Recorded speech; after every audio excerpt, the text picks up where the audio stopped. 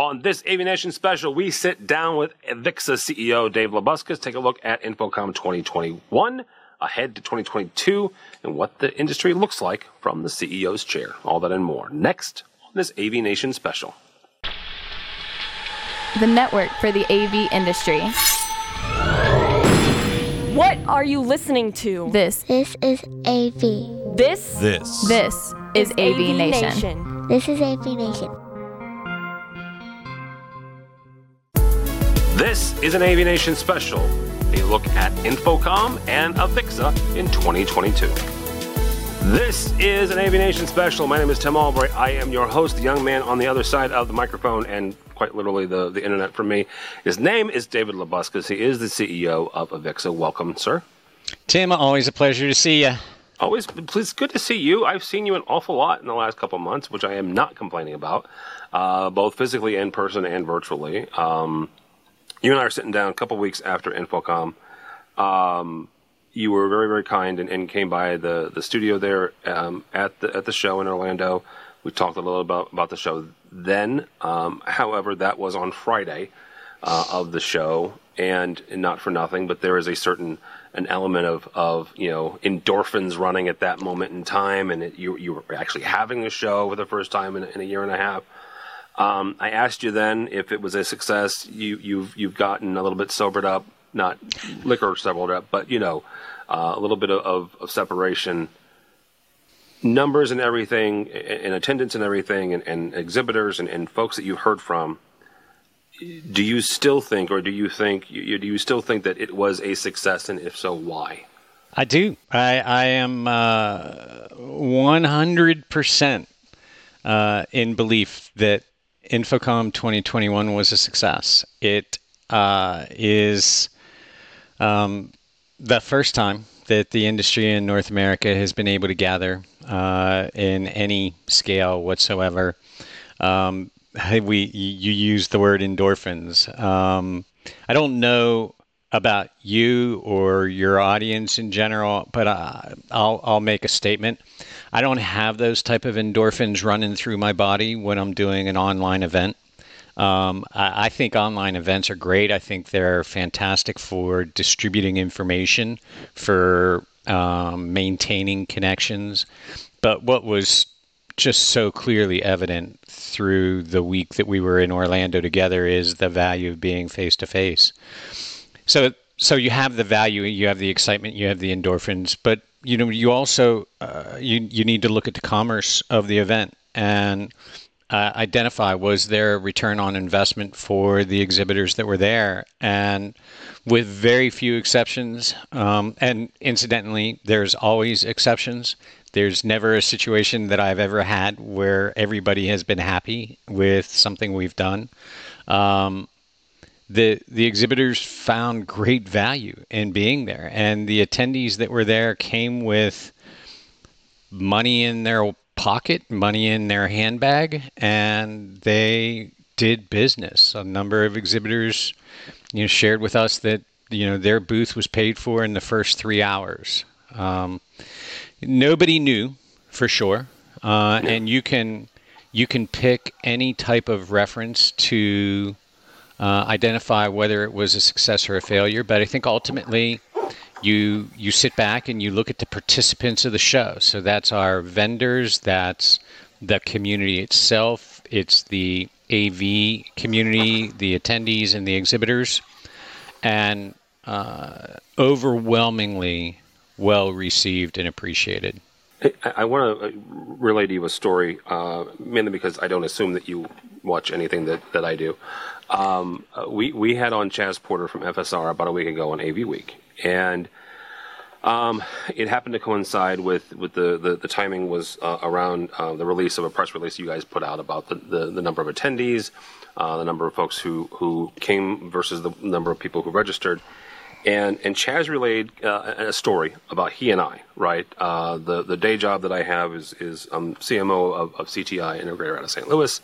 We had a booth kind of within striking distance of FSR. And Chaz related this to the story where he and I both kind of showed up on the Friday prior to the event to set up our respective booths. And I am paraphrasing here, but he says in general, we showed up on Friday to this ginormous, virtually kind of empty space. If you've never been into the convention center prior to booths being built up, it is kind of an empty space. But even seeing some of where the outlines were, and Chaz's statement was, "Oh my God, what have I done?" Meaning that I have committed our company to this financial commitment, to this time commitment. But then he says, by the end of the week, and actually by the time Tuesday rolls around, which is when the booths are pretty well built, and he could see exactly what was going to be there as far as exhibitors. And he says, by the end of the week, not only was he glad that he and FSR exhibited, again, they had gotten an ROI as well. And in fact, that has caused them to change some of their design for InfoComm 22 because of the success of this design. He specifically said he had an ROI. You mentioned the fact that a couple of folks have mentioned to you they had an ROI. CTI, as the chief marketing officer, I can tell you that we had an ROI, return on investment. We invested X amount, we got that back. But when you say ROI as a general statement, and you're talking to different people, and different people's ROI is different, right? Mm-hmm. Do you think that resonates with folks who didn't come, who didn't exhibit, who chose not to, and say, oh, hey, maybe we missed out, or maybe their ROI is different than the people who actually did exhibit? Well, I have had conversations with a lot of the community that wasn't there. I'm not sure how many people would look at me and say, hey, Dave, I'm really glad I wasn't there. So, I mean, we have to sort of that's fair. Respect the validity of the sample. But the people I talked to said, from the looks of it, it was amazingly successful. I wish we had come. The other conversations I've had were, this makes it that much more exciting for us to be looking to 2022 and the various events around the world. It's an interesting topic. I've spent time, obviously based on what I do for a living, I've done a lot of research and analysis and trying to identify what is the pot of gold at the end of the rainbow for a successful trade show experience. And it's remarkable how little definition there is wrapped around quantifying the return on a trade show. It oftentimes falls down to we need to maintain our brand. We need to maintain our presence. We want to reinforce. But there's also lead gen. If you look at the value, here's where I've got to. From the exhibitor's perspective, there's three groups, and as the CMO for CTI, I mean, this might resonate with you. You have lead gen, you have brand presence, and you have sales. And Absolutely. There's three different roles and values that are being extracted from a trade show, whether it's our trade show or a trade show on American Sport Fishing Association. You're really pulling pieces out of that in your marketing plan that are related to one of those three. And I think what we're going to see post as we evolve, I was going to say post-pandemic, but I don't know that we'll ever have a post-pandemic, is there's going to be more rigor wrapped around how do you leverage a trade show for lead gen, and where do you have more efficient lead gen in other channels. So if you're establishing virtual channels, you're putting in place your own proprietary events, these types of things, does that in fact give you better or more efficient lead gen or not? I think brand as long as there's a community there and there is an event that's taking place, you're going to want to look to leveraging that event to reinforce your brand, reinforce that which you stand for, how you're committed, how you're positioned in the marketplace. And then sales, that's a no-brainer. I mean, every company, whether they were there or not, their salespeople either were there or wanted to be there, right? Yeah. I mean, you can't question the strength of sales opportunity from a face-to-face interaction. Yeah, absolutely. So I think it depends on the company, depends on where they are. I mean, I think a lot of the smaller exhibitors or mid-size exhibitors were excited to have a sort of a clearer pathway to the attendee than they normally would. I think the larger brands that were there worked through how are they going to be present, how are they going to show a commitment to the industry, and they, again, actually the larger brands that I spoke to all felt that it was absolutely unambiguous with regards to the fact that what they wanted, they got, their expectations were exceeded. And I'm babbling on. You asked me, this is typical for you, Tim. You asked me a 10-word questions, and I talk for 20 minutes. That's sorry. Why I like interviewing you. I don't have to talk much. One thing that I pulled out of InfoComm, and it is a catch-22, and I'll 100% admit that, and there might not be a good answer here. And that is the idea that both from the exhibitor standpoint and the attendee standpoint, especially the tech managers, the in-house integrators that we talk to, higher education, Fortune 500, they valued the time that they got to spend with exhibitors. Exhibitors valued the what they considered to be extra time that they were able to spend both with integrators as well as technology managers and AV users. How do you replicate that as you also add more exhibitors to the show floor, which will obviously add more attendees to the show floor? So how do we keep that part that so many folks found valuable, but also again, catch-22 here, as we add more exhibitors, well, then that means as an attendee, I have less time because, well, there's 100 more or 500 more folks that I may or may not want to go see. And as the exhibitor side, okay, great, there is 7,500 folks.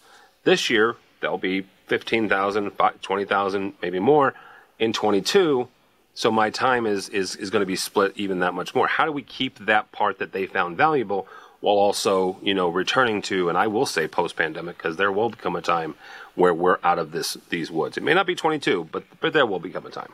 Yeah, it is a catch-22, right? It is. I certainly have gotten the feedback from people that InfoComm's gotten too big, and we don't have a chance to have any real conversations. And I've heard that from exhibitor staff as well as from attendees. I think that comes down to personal responsibility and corporate strategy, right? I mean, okay. I think there are one of the perennial pieces of advice we give to attendees every year is plan your time. Identify the areas that you want to explore and focus in on those. Set appointments, work through your day. I mean, one of the things we all joke about is, how far behind are you in your calendar by 11 o'clock on the first day? And, which meetings end up just being dropped because that's the only way to catch back up. I think that will hold true. And I think the exhibitors, the people that are participating on that side of the event, already are working very hard to ensure that they carve out time with the key audience that they want to have.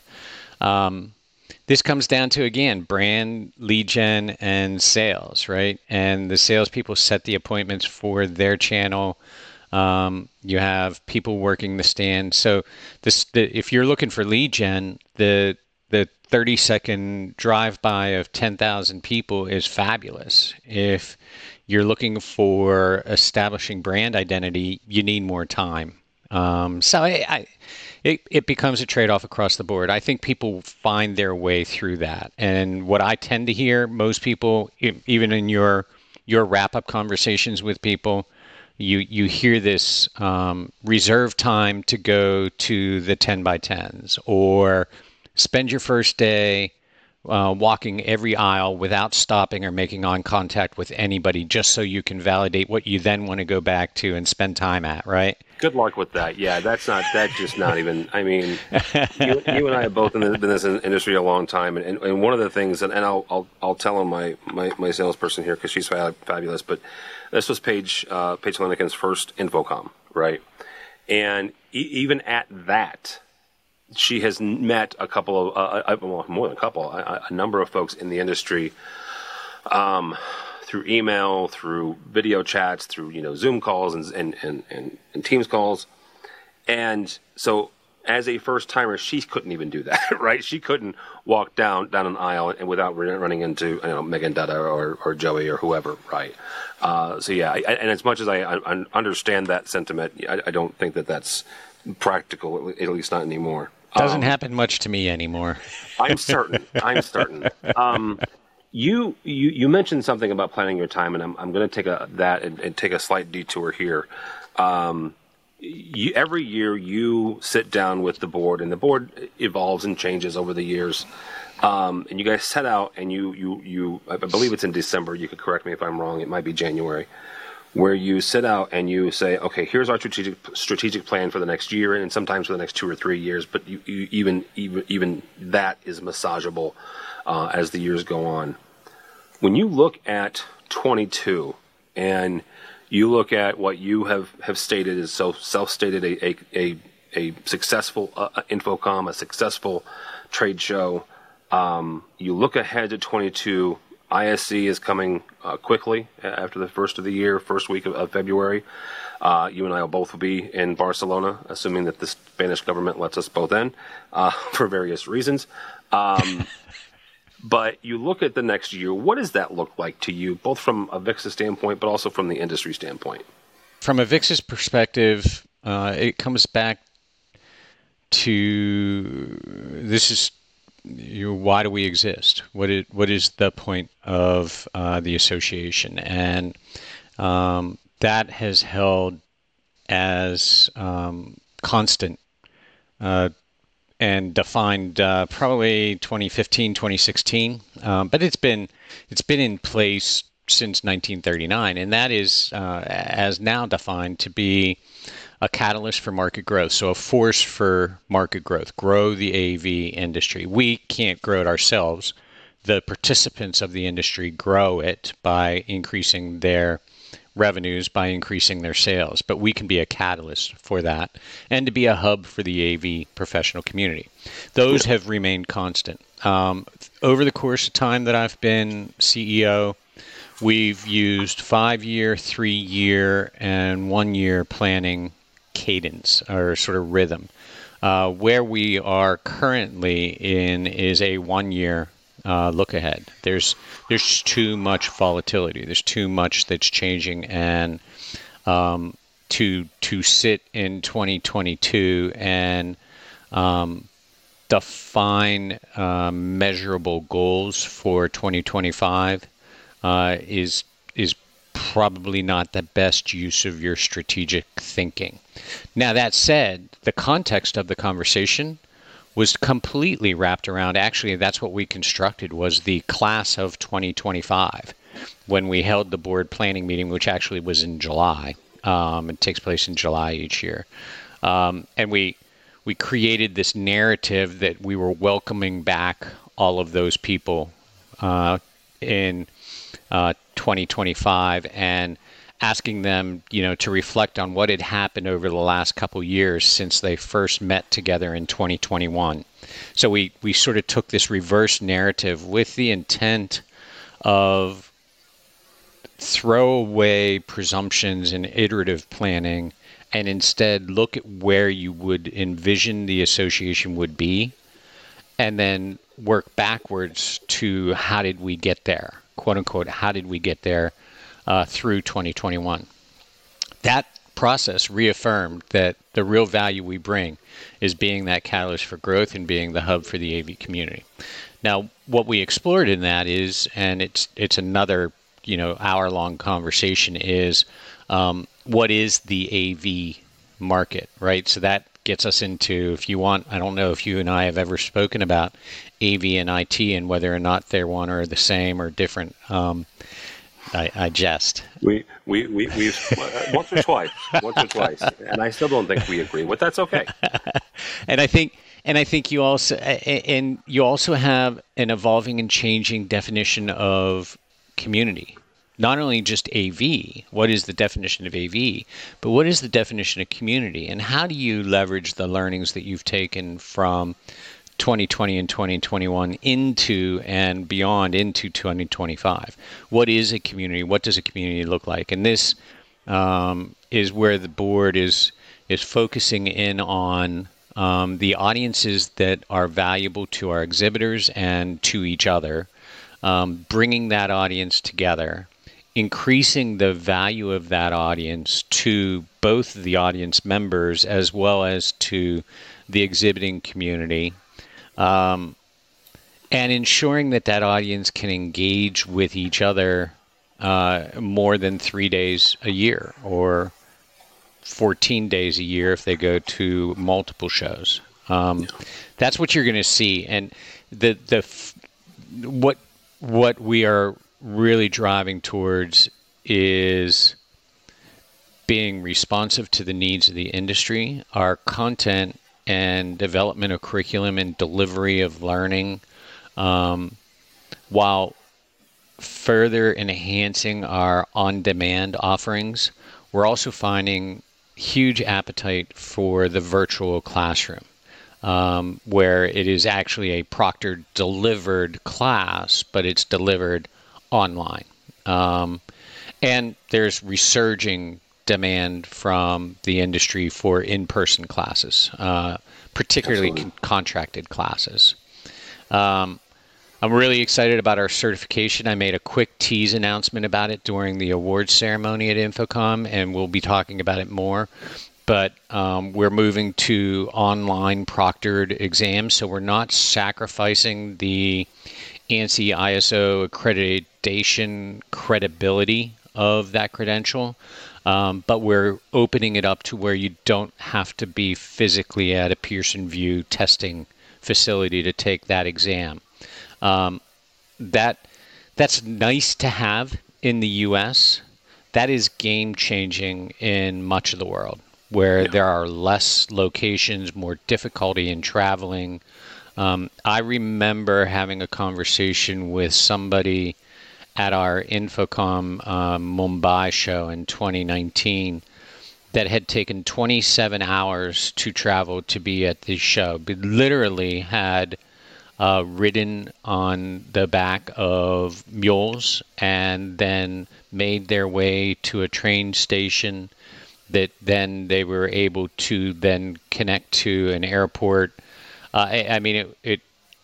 So certain things that we take for granted will have broad impact on the industry throughout the world. So it's this outreach to where people are, be clear on the audience, and develop mechanisms to be able to hear what is wanted and needed and moving the needle. And it's about continuing the focus, right? When the pandemic hit and our business model was essentially blown up, right? Our business model is essentially building on that catalyst for market growth in the hub by delivering trade shows around the world, and then reinforcing the services that are offered at the trade shows throughout the rest of the year. One of the key areas we had to get really much better at than we had been was focus, right? What is it? Of the 12 things that we can justify doing, what is the one that will have the greatest impact? And how do we make sure we invest in that? And how do we have the courage and transparency and strength to say, we're not going to do the other 11? Because and you and I alluded to this a little bit when we talked about the 5K at the show. you try things. Everything has a noble purpose, but if it isn't going to have impact, these types of times, we all of us in our businesses have to be focused on what are the key goals. Yeah, and what is it that the clients and the audience wants? Right. As we wrap up here, I want to hone in on the catalyst and the hub statements. If you had a magic wand and you could wave that magic wand and say, this is happened, Dave Labuskes can make this happen tomorrow, in relation to the hub, in relation to the catalyst conversation, what would you do? Are you trying to set me up to get fired again, Tim? No, I'm not trying to get you. That's what you're doing. You think I'll ever forget that? Good night. I see the potential for a virtual community that is reinforced by the physical events that reinforce the virtual community, and I would like to see that exist. I think we can create the potential for that, and we'll be talking a lot about that in 2022. But talking about it and making it work, actually making it exist, is the same as essentially starting a new show, a new event. You have to attract people to participate in it. You have to attract people that will deliver a reason for people to participate. This is the sort of another conversation I've had since 2013, which is architects, engineers, people don't understand the value of CTSD, that we should be promoting that more. We should be promoting the CTS to the buying community so that when you get your CTS, you are instantly recognized as having the expertise that you should have. And the challenge there is if you don't have any CTS holders in a region, then it's pretty hard to promote people that hold a CTS, right? Yeah. But if you don't have anybody asking for a CTS from the AV profession, then there's no motivation to get your CTS, right? So it's a chicken and the egg type thing. The same is in place for a virtual community. The same is in place for leveraging. But I think that creates an environment where providers will have an opportunity to differentiate themselves. Buyers will have an opportunity to learn about the standards, to learn about a CTS, to learn what a CTS means from CTS holders, not from AVIXA, this non-entity, this association. I think if you can gather the voices that have something to say with those who are searching for information, you create the genesis of a community. And then if you reinforce that, like Paige experienced, walking down the halls or the aisles and being able to reinforce those virtual relationships with physical relationships, you create an environment where you truly are the hub for the AV profession and you truly are a catalyst for market growth. That'll be a great place to stop. Thank you, sir, so much. Dave Labuskes, CEO of AVIXA. How do people connect with you or AVIXA, sir? They can email me at dlabuskes@avixa.org. Our webpage is www.avixa.org. I'm on social media as David Labuskes, Twitter at David Labuskes. You as evidenced, people can find me, and I'm here to hear from them. And if you can't find him, you can call me, and I'll point you. That's right. Especially the Twitters. Thank you, sir. Thank you. For us, for AVNation, go by our website, AVNation.tv.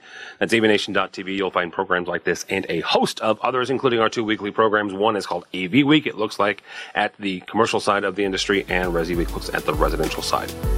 All that and more at AVNation.tv. That's AVNation.tv.